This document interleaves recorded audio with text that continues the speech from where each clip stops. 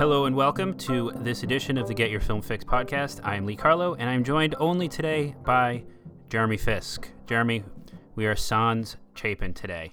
Finally. I have to be honest, but I don't know why he couldn't make it. He gave his reasons. I can read the text to our audience. He said, guys, I'm not going to be able to do the pod. I just had a baby girl, my firstborn. Her name is Ridley, after the great Ridley Scott. Also, the air quality in Portland is unbreathable, literally the worst in the world. There's also a pandemic. So why couldn't he make it?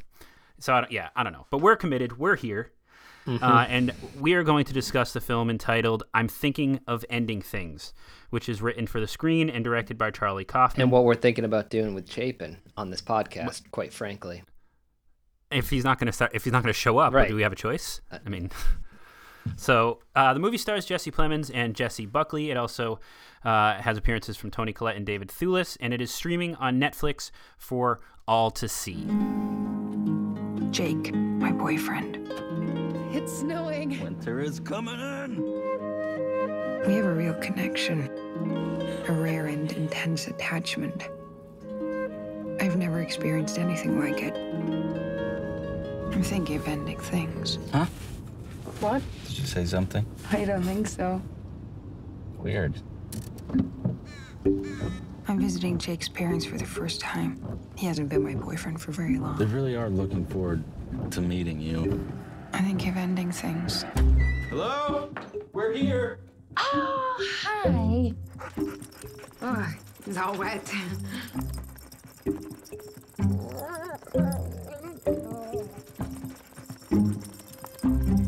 Here they come. Jake has told us so much about you. He's told me so much about both of you, too. And you came anyway? Jake tells me you're studying quantum psychics. Physics. Really? But there's just something profoundly wrong Are here. you okay? Yeah, I think of ending I things. am so glad Jake has found someone.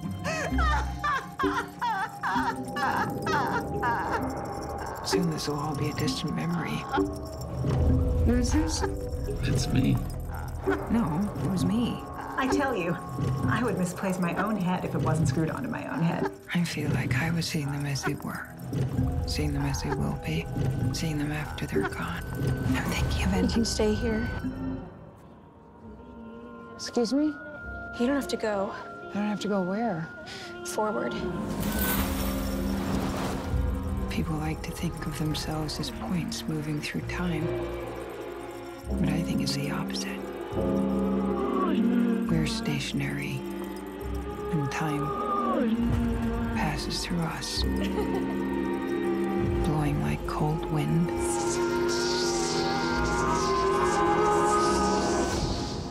Maybe this is how it was always going to end.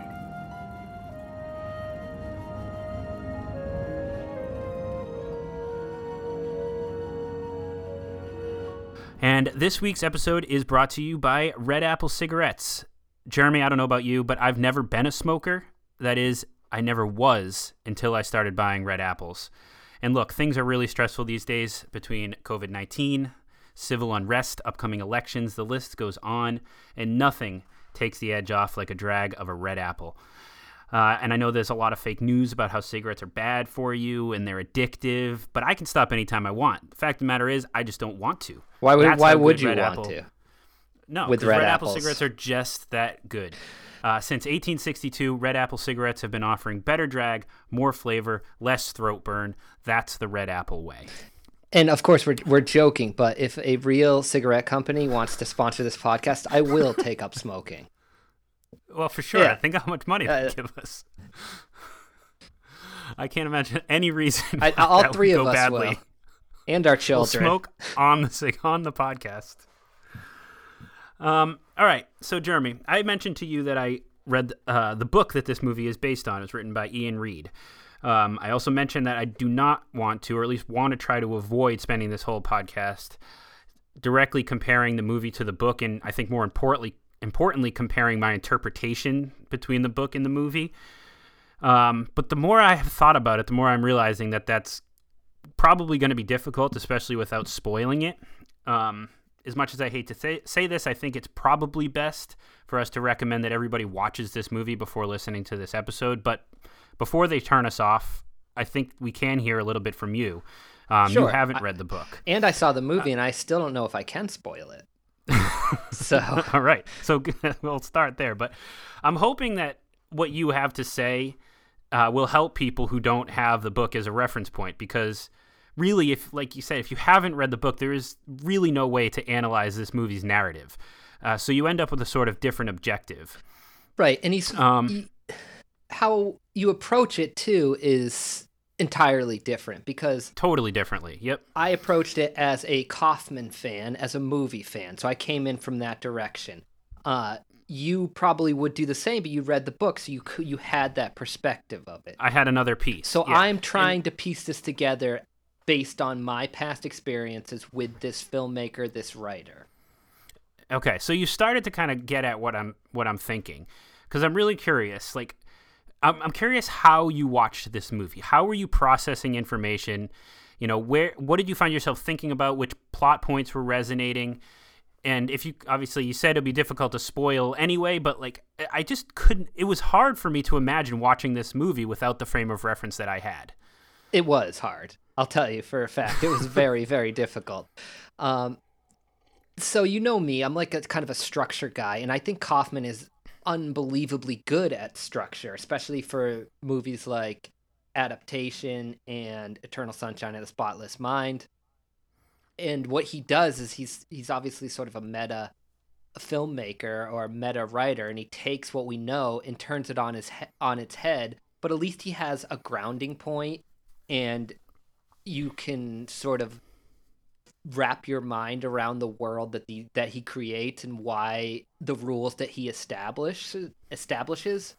Where as this movie, he doesn't do that, so you have to sort of grasp at what you can, and your mind does do that and just naturally tries to find anchor points to say, oh, the movie's about this or the movie's about that, or, you know, I understand this sort of philosophical whimsy, or okay, then they've talked a lot about aging. The movie, you know, deals with that, and then we sort of, most of the movies that we review on this podcast, I try not to read any reviews. I try not to do any, you know, I want my opinion, basically I want my opinion to come out on this podcast. If for nothing else, this podcast is a record of how I felt about movies. Even if nobody else listens to it. That's all it is. It's really that's all it is for yeah. all of us. It's a record of how we felt about movies. So in, you know, 10 years when I don't even remember if I've seen this movie, I can pull this podcast up and be like, oh, okay, so that's how I felt about it. Except for I'll pull this podcast up and have no fucking clue what I'm talking about, because this movie doesn't have any serious anchor points. And on the surface, it's about a road trip between a girlfriend and a boyfriend in a new relationship going to see the boyfriend's parents. But there is just so much dialogue. I mean, I think there's 20 minutes at the beginning of them just sort of having musings on life, on movies, on art, on whatever sort of stream of consciousness it felt like was in Kauffman's mind. And again, I don't know where Kauffman starts and the book ends, and yeah, it's tough to sort of say what this movie is entirely about, and because of that, I found it hard to enjoy this film. I had such a hard time being like, this is where I am with this film, and I can at least see that perspective, or I can see that perspective. I'm even trying to define it, which I normally don't like to do with movies. Like, what genre is it? I'm like, well, who cares? Even with this, like, well, I found myself saying, well, it's sort of like a philosophical horror movie. Yeah, and it's even difficult to admire Kauffman for the things that we love about him, which is first and foremost a writer. He's directed 3 films, or he directed Synecdoche, New York in 2008. He co-directed a movie entirely with puppets called Anomalisa, which I don't know if I've you've never seen. seen. No. I saw it. It's interesting. It's Kaufman-esque. And then this. So he's had 3 movies that he's directed, but we know him best for his scripts. Being John Malkovich, Adaptation, Eternal Sunshine of the Spotless Mind, some of which are our favorites and we talk about all the time. But watching this movie, it's leaving you feel like maybe it's one of those movies that you didn't necessarily enjoy, but you admire what the filmmaker's doing to an extent. But I was even questioning that. I was saying, like, I admire Charlie Kauffman quite a bit. I think he's a really smart writer. He not necessarily here, but he's one of the best at structure and taking things that are so unique that no one would ever imagine would be successful and structuring it into a well-rounded story. And I found a lot of that to be absent. Now, like I said, I'm going to try to avoid this for a lot of this podcast, but I had the perspective of reading this book. And in doing so, I was able to pinpoint things throughout this movie that I thought were really interesting, and with that reference, really well done. But there's a caveat to that, and I'm going to try to cover that without spoiling it. But before I get to that, certain things like these musings that you're talking about, so much screen time dedicated to the recitation of poetry and critical reviews of Cassavetes films and like all of these things that just somewhere deep in this movie means something, I'm sure. I took them a little more face value as trying to blur the line between who was who in this movie. And that I felt like was intentional. Then you have things like the phone calls that Jessie Buckley's character keeps getting. You have quick little pieces where she points out the brand new swing set in front of an abandoned house. These pieces worked for me throughout the movie because I was putting the pieces together and I was really excited to see how Kauffman was going to basically visualize the ending of this book. And I was so disappointed because he never gave us the ending he was moving towards. All right, he went way more abstract. Can I ask you something as somebody who read the book? Did the book have a satisfying ending to you? So it was satisfying and it was interesting and it was well placed because the pieces were kind of building towards it, so it wasn't like a total shock. Mm-hmm. You could uncover it. I didn't love this book. I mean, I thought it was an interesting read. It's pretty short. But you made it through, so something was engaging you. And structurally, it's more interest. It works better than this movie, which doesn't really seem to bother a whole lot with structure. But the ending of this movie is so abstract, and he basically took the mystery of what we were watching, put it on pause, and started playing another mystery, which we had no reference for, and that was so frustrating. And I can't even imagine. The ending was so frustrating for me for that reason. I don't know if the ending was just frustrating because you were frustrated the whole time. Yeah, I was frustrated the whole time. It's one of those movies where anything is possible, so nothing really matters. Why do I care what their opinions and their feelings or like on art and culture and their high school experiences and popular, like all this stuff that he brings in all this stuff, which clearly he has a lot to say about and a lot of insecurities with, which is understandable. There are a lot of universal insecurities, but that's also classic Kauffman. Right, like we saw that literally portrayed on screen. But with if adaptation. 1 second somebody can, if time and space and age and all these things don't matter at all, and we never explain even a little bit. I don't need perfect explanation of all this stuff. I just need some sort of rhyme or reason why nobody's reacting to it, or if nothing, is it really happening? Is it all a dream? Is it like, if nothing matters, then why am I taking anything he has to say here seriously? And that's the frustrating part. Yeah. Now I'm going to spoil essentially the book because the movie doesn't end the same way. There's some hints that I think are in here in this movie, and we can talk about them without really spoiling too much. In fact, I don't know that this movie is entirely a movie of spoilers. I think it... I don't know you can spoil this movie. Please do. And what I was going to say, and the reason I decided to look up other reviews and sort of listen to some podcasts on it is because I wanted to make sure I wasn't going crazy, that I didn't entirely miss something. I mean, I know I'm not the smartest guy in the world, but I'm usually pretty good when it comes to, films. But I literally felt after I finished it that I missed something, that something went over my head that I was like somewhat embarrassed about. And I was like, but apparently I didn't. I'm not the only one struggling with this. Yeah, I can totally understand that. I want to read. So this was a little excerpt from a review that I read, and this is how I felt. And I'll read this, and then I'll spoil kind of what happens in the book and explain why a lot of this movie did work at moments.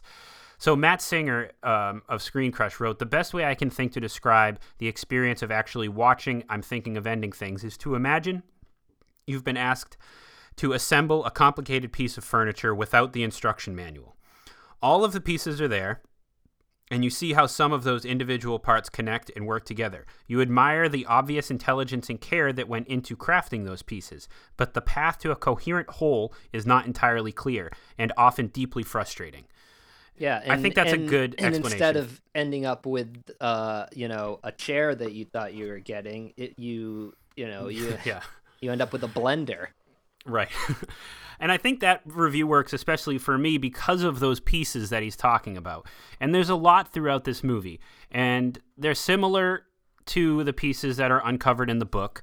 And the way that I interpreted the ending, and I know that there's some ambiguity there, but it turns out at the end of this book, you learn that the character of Lucy, who is unnamed in the book, but is named Lucy in this movie, played by Jessie Buckley. Does her name change in the movie? It's like Lucy. So they call her Lucy and Lucilla, but a lot of things change. You see her outfit change. You see the actor playing her at one point change. Several times, And what I interpreted happening is Lucy is, in fact, Jake, and Jake is, in fact, this janitor that we see throughout the film. So it's all about a memory or a distorted memory or a missed opportunity. And we see a lot of clues to that. We see the way that they talk over each other, that they finish each other's sentences, cluing us into that maybe these are the same characters. The most obvious clue, which is also in the book, is her looking at the picture of Jake as a young person, and she says, "No, that's me."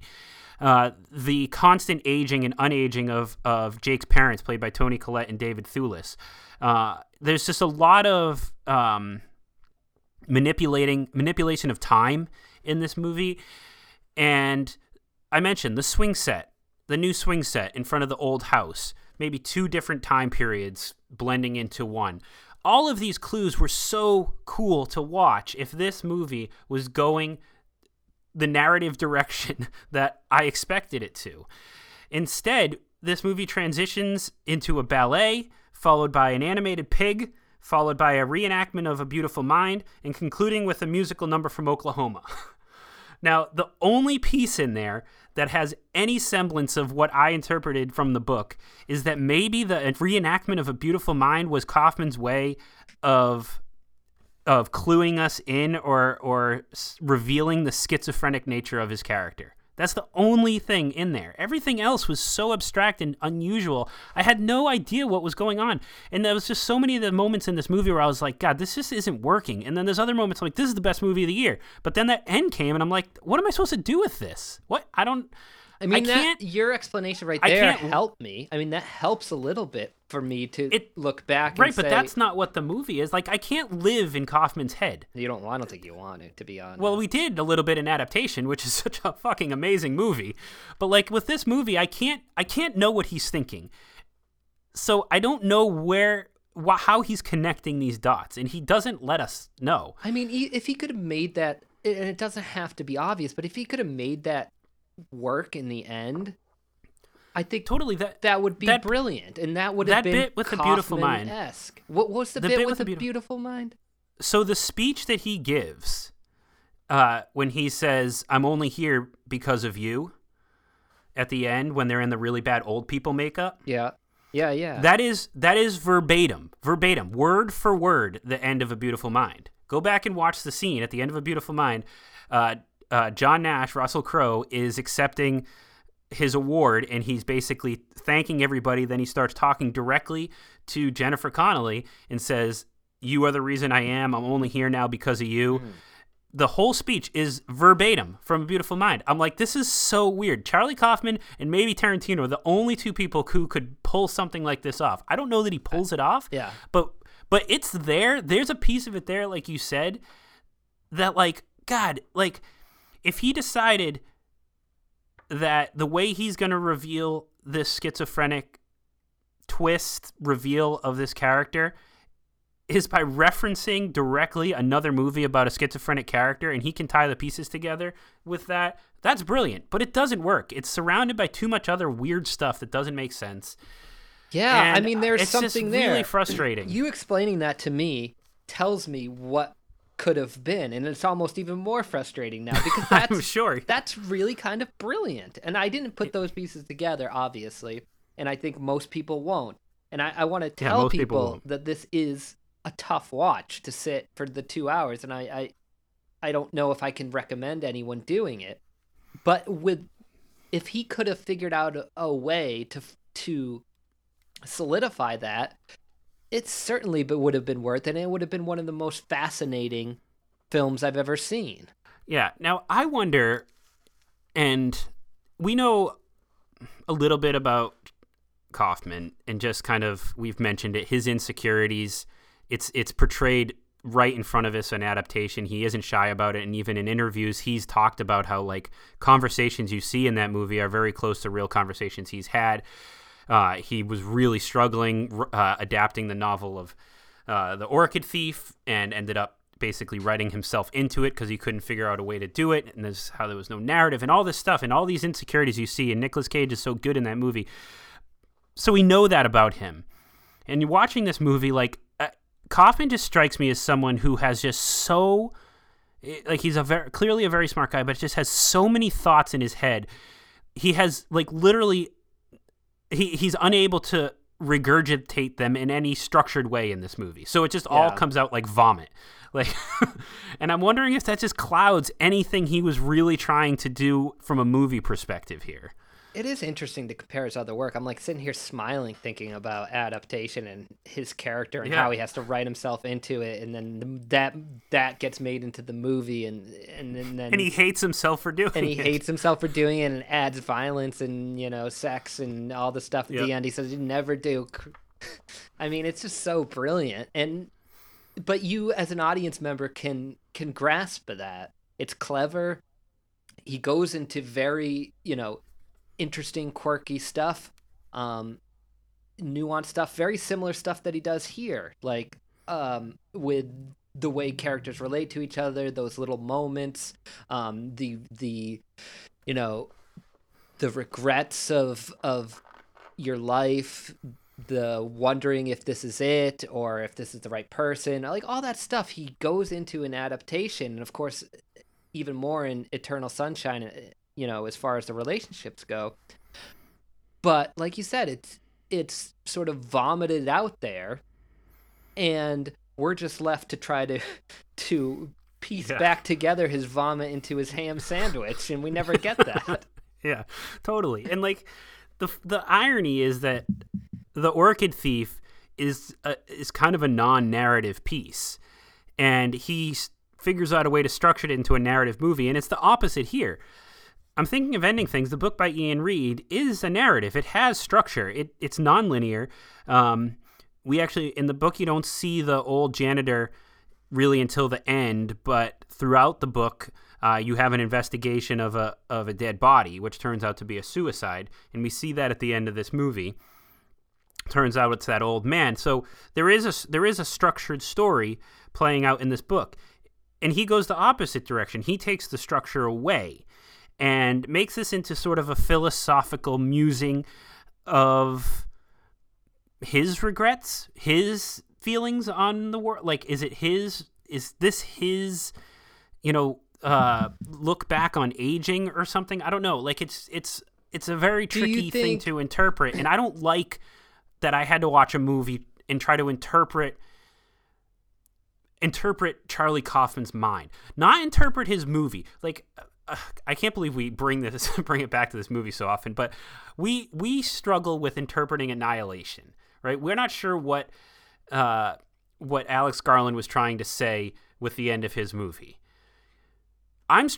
This movie feels like we're left to interpret everything that Kaufman feels like is wrong with him. Do you think that one of the big problems is that Jessie Buckley's character is the surrogate because her gender, like, it's hard for her because she's the woman and you're sort of you're empathizing with her in this relationship with this man, but then for you to find out or realize, or maybe never realize until you're on the podcast, that this woman who's having this tough relationship with this man is actually this old janitor. Like, if it was Jake's perspective, I think maybe that'd be easier to reach into. See, I think the reason that doesn't bother me is because throughout this entire movie, I'm watching this from the perspective of Jake and Jessie Buckley's character being one and the same. See, I'm not. And you didn't have that luxury. Yeah. So, again, something else that my perspective helped throughout the first 2/3 of this movie. I think this is an obvious question. I think the answer is obvious, rather. Kaufman's best work is when someone else interprets it as a director. I don't know that you can argue. I mean, I've only seen Synecdoche, New York once. I'd love to revisit that, but yeah, I would too. I had issues with it, though, and I was disappointed in it, coming off of Eternal Sunshine of the Spotless Mind and Adaptation. I mean, those are two of like some of my favorite movies of all time. Of course. And then he starts directing, which, fine. Like, you know, I don't know that we can say, like, no, you just have to write great screenplays and let someone else direct them. And he's not a bad director. He makes good choices. But you know, I think it's that what Spike Jonze. I don't think Adaptation would be the movie it is if Kaufman directed it. The script is amazing, but there would be some more abstractness. There would be some more ambiguity if Kaufman directed that. Oh, for sure. Spike Jonze is a genius, and he was able to make that sort of a popcorn movie, you know? And if you look at something with guns and sex and everything. If you look at Eternal Sunshine, you know, what Gondry did to the visuals to make it feel like an actual memory, like the way he does it, I don't think Kaufman would have been able to figure out. I mean, yes and no. I agree to the extent that Gondry does in Eternal Sunshine. I mean, that movie is brilliant aesthetically and visually. There is a dreamy nature to the way he shoots. I'm thinking of Ending Things. But not in the way that Gondry does, where things sort of disappear as, you know, It felt sort of by accident. Like, they're driving in the dark with the snow. You can't really see anything that's around them, so they feel very isolated. That's obviously intentional, but it didn't feel like a creative master like Gondry did in Eternal Sunshine. So, again, I think having somebody to I love this. I hope we can use this for the rest of the podcast moving forward. To have someone to take Kaufman's vomit and put it back into the ham sandwich would have been so great for this movie. Yeah. And I don't know what director would have done well. I mean, Spike Jonze, Michel Gondry, either one of them, maybe. I don't know. But I think so. I think they could have. I think they could have, you know, I think they could have got us to bite that ham sandwich even after seeing the vomit. Would have made it look real good. Let's talk. All right. Let's talk a little bit about performances. I'd love to, because I think both these people are great. We love Jesse Plemons. Yeah, he's in Let's kick off him. He's in your acting troupe. So, I'm assuming Kaufman called you. I don't know if he called you to ask you, or if he just. I mean, this is a small movie, so maybe he was just like, "I'll sneak this in between my next $200 million movie with Jeremy." He called, and then he started going off on some weird tangent, and you just hung up. This is Kaufman. I'm like, just whatever. Fine, take Plemons. Take Plemons. What do you got? What do you got? A 16-day shoot? Take Plemons. Take some pills. Yeah, he's really good in this. No surprise. I think it's a little more interesting to talk about Jessie Buckley. I I didn't. I mean, I recognized her from Chernobyl, but Yeah, but I she's didn't so really. I mean, different in this. and it's a small role in Chernobyl. Like, but God, she's so good in this movie. I think she's like she's simultaneously like adorable and like cute and like very like appealing in that way, but also is kind of a bore. Like, Yeah, I think there's something magnetic about her that the camera totally loves, and I wouldn't have said that. Like, obviously Chernobyl's a small thing, and you don't go, oh, that the lady who's pregnant, she, I can't wait to see her in more things. Just that wasn't that type of role. Yeah. But I remember her from that, and it's like, why? Right. Because she does have that sort of magnetism, and she's just good. And apparently she's Irish. I mean, she's just and she does great like accent work in this. I mean, she changes her voice for different parts of this, and it's like so subtle. I'm sure you loved that part. I'm sure you loved what was going on there. Yeah, I was like, what is happening? But I definitely made a note, like, her voice changes when she talks about women under the influence. Like, I noticed it, and I know it was a intentional decision. I didn't think she lost it. Here's the thing that's interesting about that, and this is actually something that I think was done really well, regardless of whether or not you had any idea what was going on in this movie, is these transitions that were made. So when she started talking in that accent, it was such a seamless transition. You noticed the difference, but I was like, wait a minute, has she been talking in that accent the whole time? Right, and it's like when her clothes change, and like you don't really notice, yeah. And that was done really effectively, and a lot of that has to do with sort of like the angles and like how he changes angles very like abruptly but seamlessly. So there was a lot of clever things that he did in this movie that I got to give him credit for, just from a director's standpoint. But I thought she was so good, and magnetic's a great word. Like, you kind of can't take your eyes off her. The one scene that I just was like, where she, like, I totally was like, perfect. Like, she nailed it.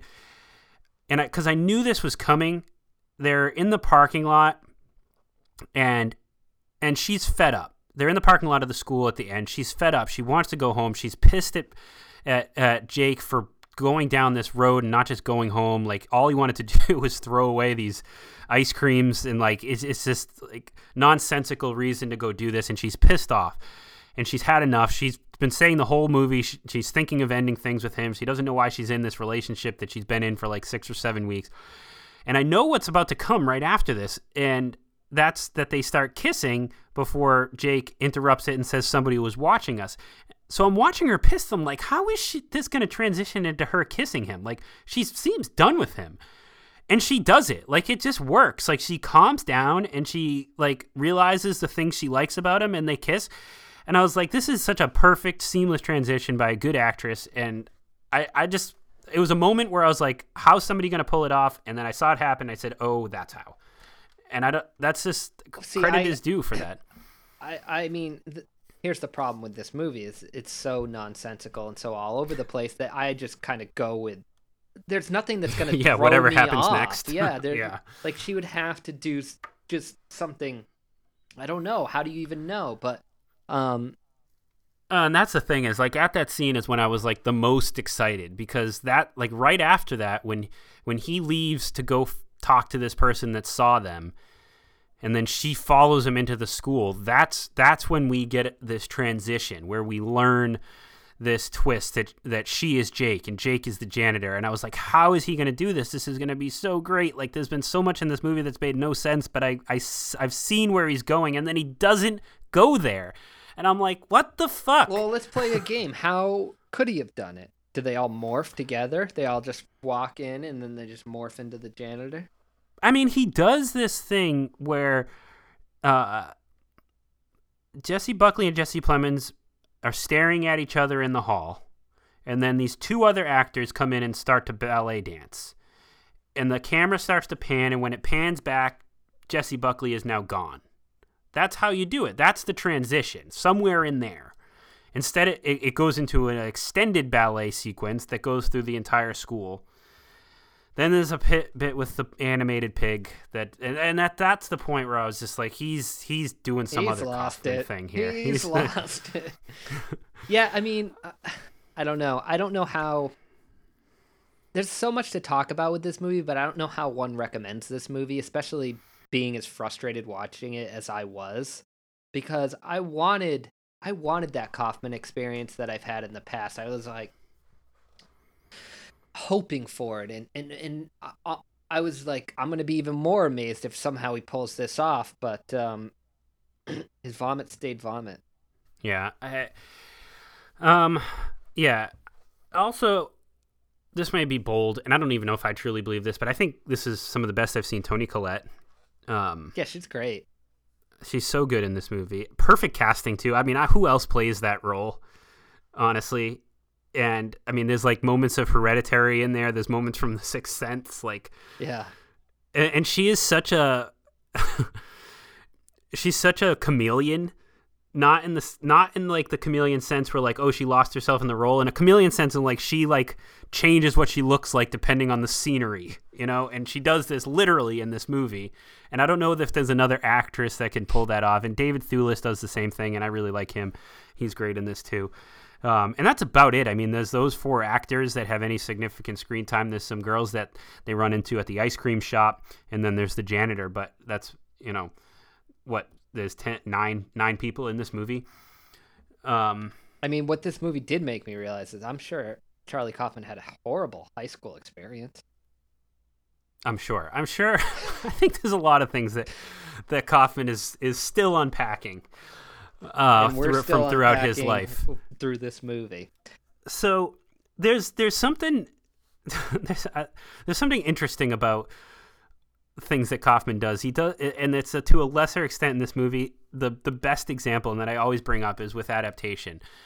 Is he's hired to write this adaptation of the Orchid Thief, which I haven't read, but just knowing adaptation as well as I do and hearing interviews with him, it's basically it's a story about time and evolution, and it has some little pieces of characters, John LaRoche, people who collect orchids, things like that. But there's like no narrative. So he has to figure out a way to do this, but he, you know, the whole movie he doesn't want to make it normal, but ends up doing so. But the funniest piece is that he incorporates Susan Orlean, the author, and makes her a drug addict, a murderer, a sex addict, like just this awful person. And I've always been like, how does Susan Orlean feel about this movie? Of all those things, I think the thing that would make her feel the weirdest, because all those are obviously not true, right? But the part that's probably true is him jerking off to her picture on the book jacket. On the book jacket, yeah. That almost certainly happened. That's probably true, right? So I always wonder, I'm like, how does she feel about this?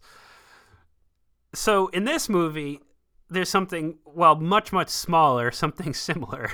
And it's him making a movie within the movie. This shitty, horribly written movie that he throws a title card on that's directed by Robert Zemeckis. And supposedly he got permission from Zemeckis to do that. But I'm like, why? Like, this is so strange. Like, how does he do this? Like, why do that? Why write this horribly written movie in the middle of his movie and then decide that it's written and directed by Robert Zemeckis? Like, where are these things coming from in Kaufman's brain? Yeah. And it's not referential in like the brilliant way that we love Tarantino for doing it, but you could have said anyone too. It's not like Zemeckis has, like, it's not like Zemeckis. But it wouldn't have been as. It wouldn't, if he said Scorsese or Tarantino, like it would have been too on the nose. No, but, like Zemeckis is just famous enough. But like, Zemeckis also doesn't do romantic comedies. He's not known for that. It's not like his. Right, but I think there's only a certain number of directors that he could have put there to make that land. But the other thing is, like, it's not a joke, and like, that's not why it's there. So that's I confusing. Like, there's all these things. There's so much in this film. I mean, yeah. So just put aside the whole movie. So if somebody's listening to this podcast and hasn't seen the movie, as confusing as this podcast is, the movie is even more confusing. That on ecstasy. So, all right. So let's try to figure this out because we've got the time to do it. I want people to watch this movie. and I want people to be able to watch this movie without having read the book.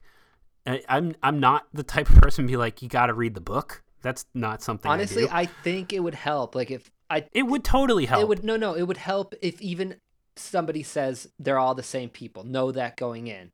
That would help the viewing of that of this. The other movie. funny thing about that is I'm thinking the whole time of Donald Kauffman being like, they're all the same person. Isn't that fucked up? God. And the irony there is Donald Kauffman in adaptation pitches his idea of these three characters in his movie all being the same person. And Charlie Kauffman pushes back and says, in the reality of this movie, if they're all the same person, there's no way to film that. How can you make that work? Well, he proves it here. Yep. There's clearly no way to film it. The other thing is, there's no way to write this. Did you consider that? I mean, how could you have somebody held prisoner in a basement and working in a police station at the same time? Trick photography. Okay, that's not what I'm asking. Listen closely. What I'm asking is, in the reality of this movie, where there's only one character, right? Okay? How could you... What exactly would... I agree with Mom. Very taut. Sybil meets, I don't know, Dress to Kill. Cool. I really like Dress to Kill.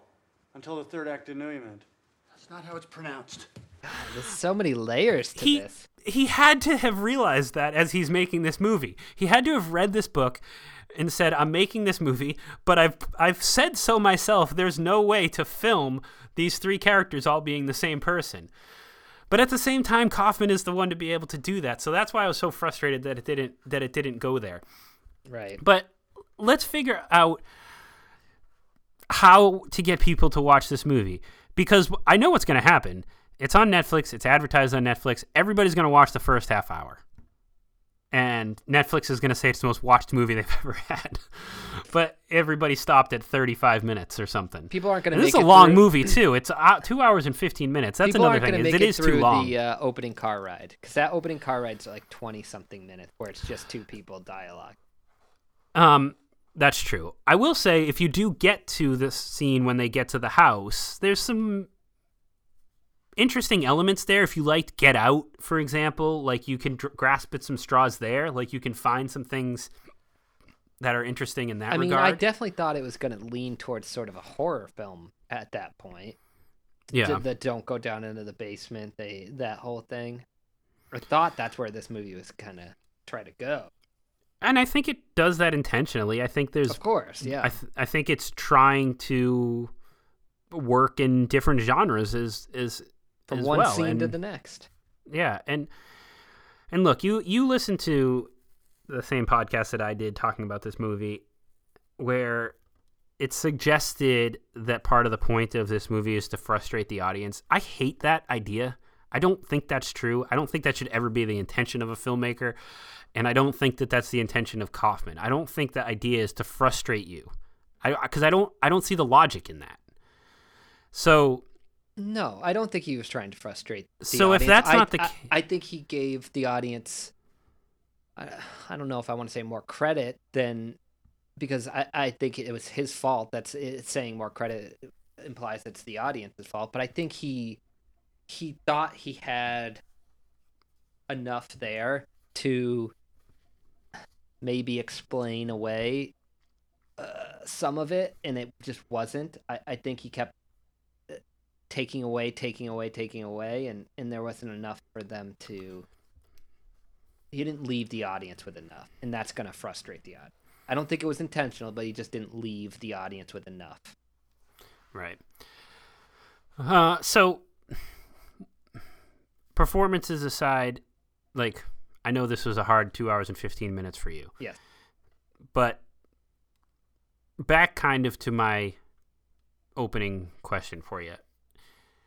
As you're watching this movie, like, what were the moments where you were like, okay, I like, were there ever any moments that pulled you in, even if they were just individual moments that you couldn't picture leading to anything? I did like his stance on his conversations and visuals on aging. I think that was clearly a big motif and theme in this film.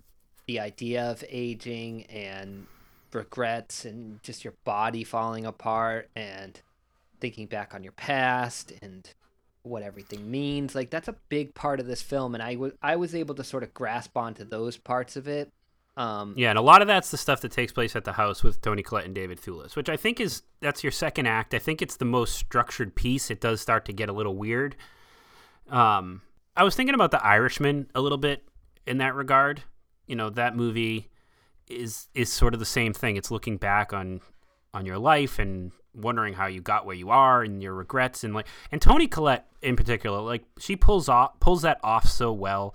Like her like faux excitement, and like this is like there's so many moments where she's just like so excited that her son Jake is there, and so excited that he's brought a girl home, and like so excited to talk about Jake, and like she's very nostalgic for Jake as a kid. Right, but why does she have to be crazy? Like, what did that bring to the table? Like, that sort of made it, that like added to like the horror element, but it really didn't. It didn't really add anything to what the movie was really about, which is sort of that aging element, or that looking back at your parents element, or like, are they good people? Like, they made her crazy. They made her that, and that to me was like Hereditary. Inserting her. Yeah, exactly. But that was him inserting that as the memory of Jake's character. So putting him in the position of like,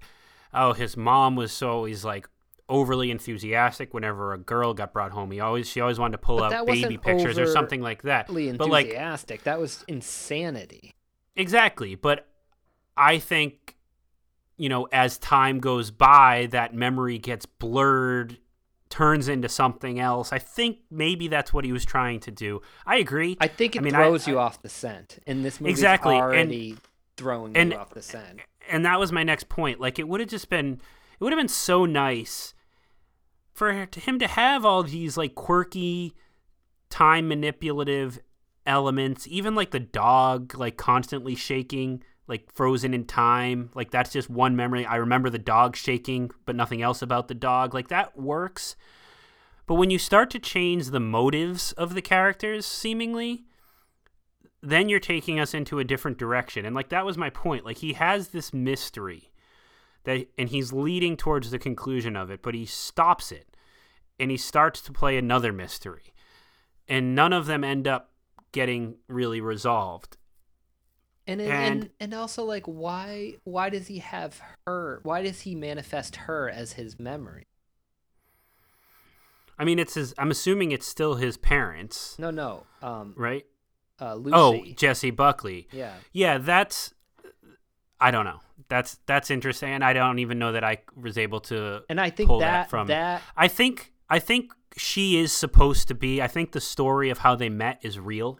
Whether or not the relationship was real or not is another piece. So I think the character is real, and for some reason, in this memory, in this schizophrenic story that's being told, this girlfriend that he had has manifested into himself. I don't know. Again, there's certainly different ways to interpret the ending of this book. Obviously, you can sort of transition that into a way that you interpret this movie.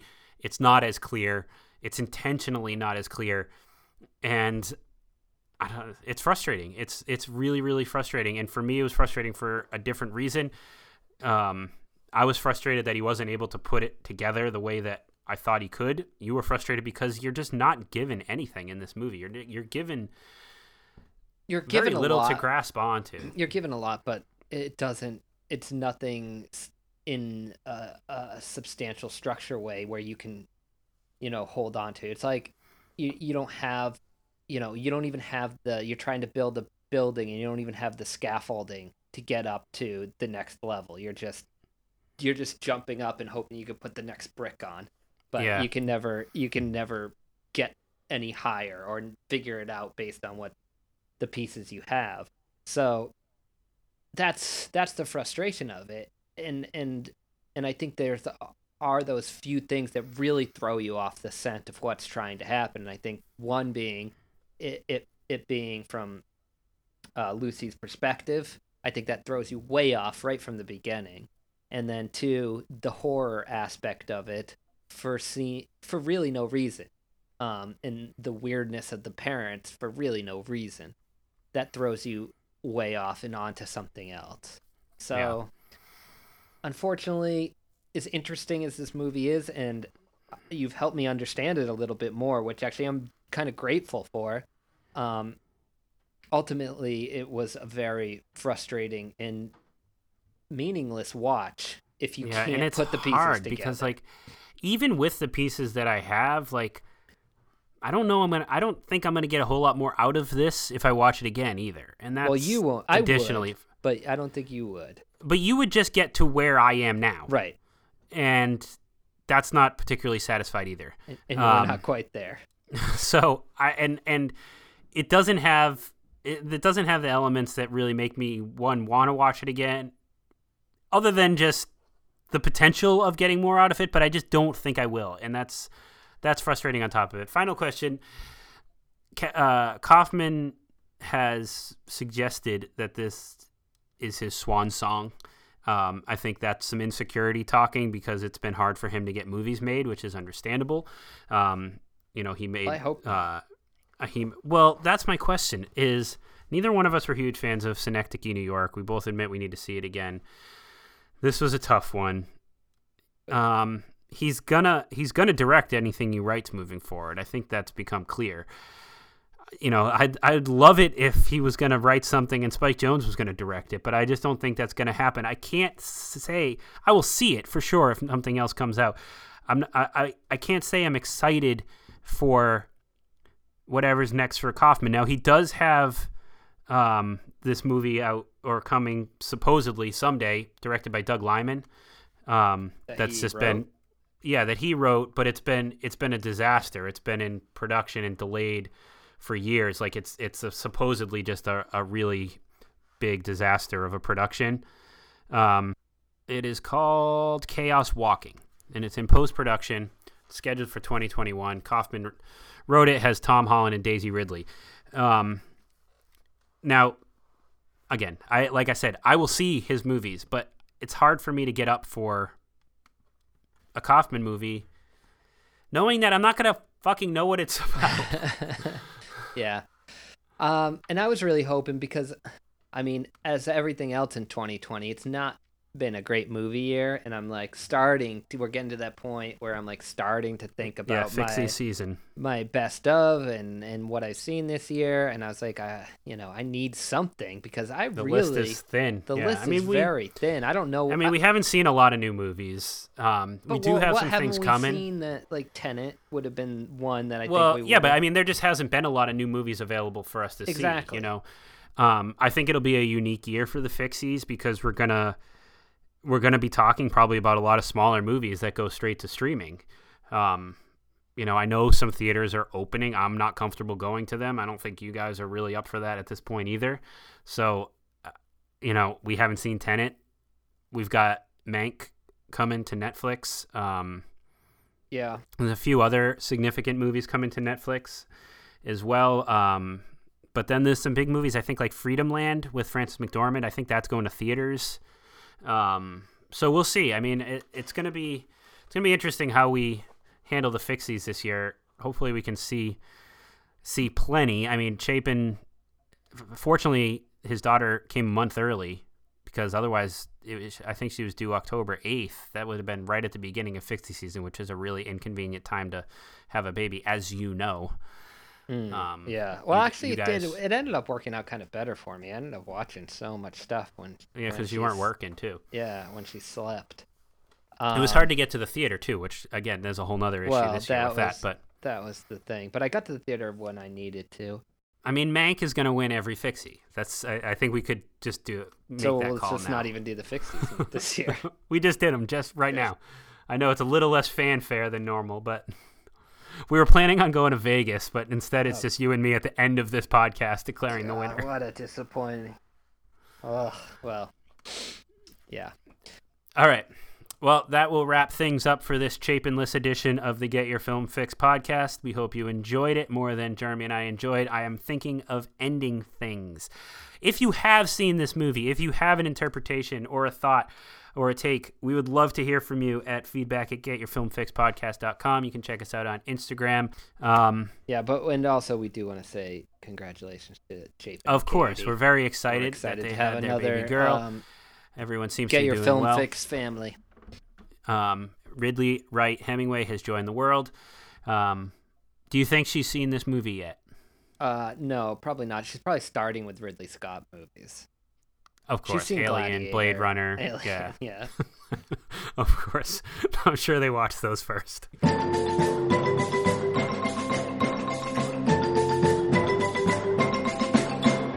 I'm staying. I'm finishing my coffee.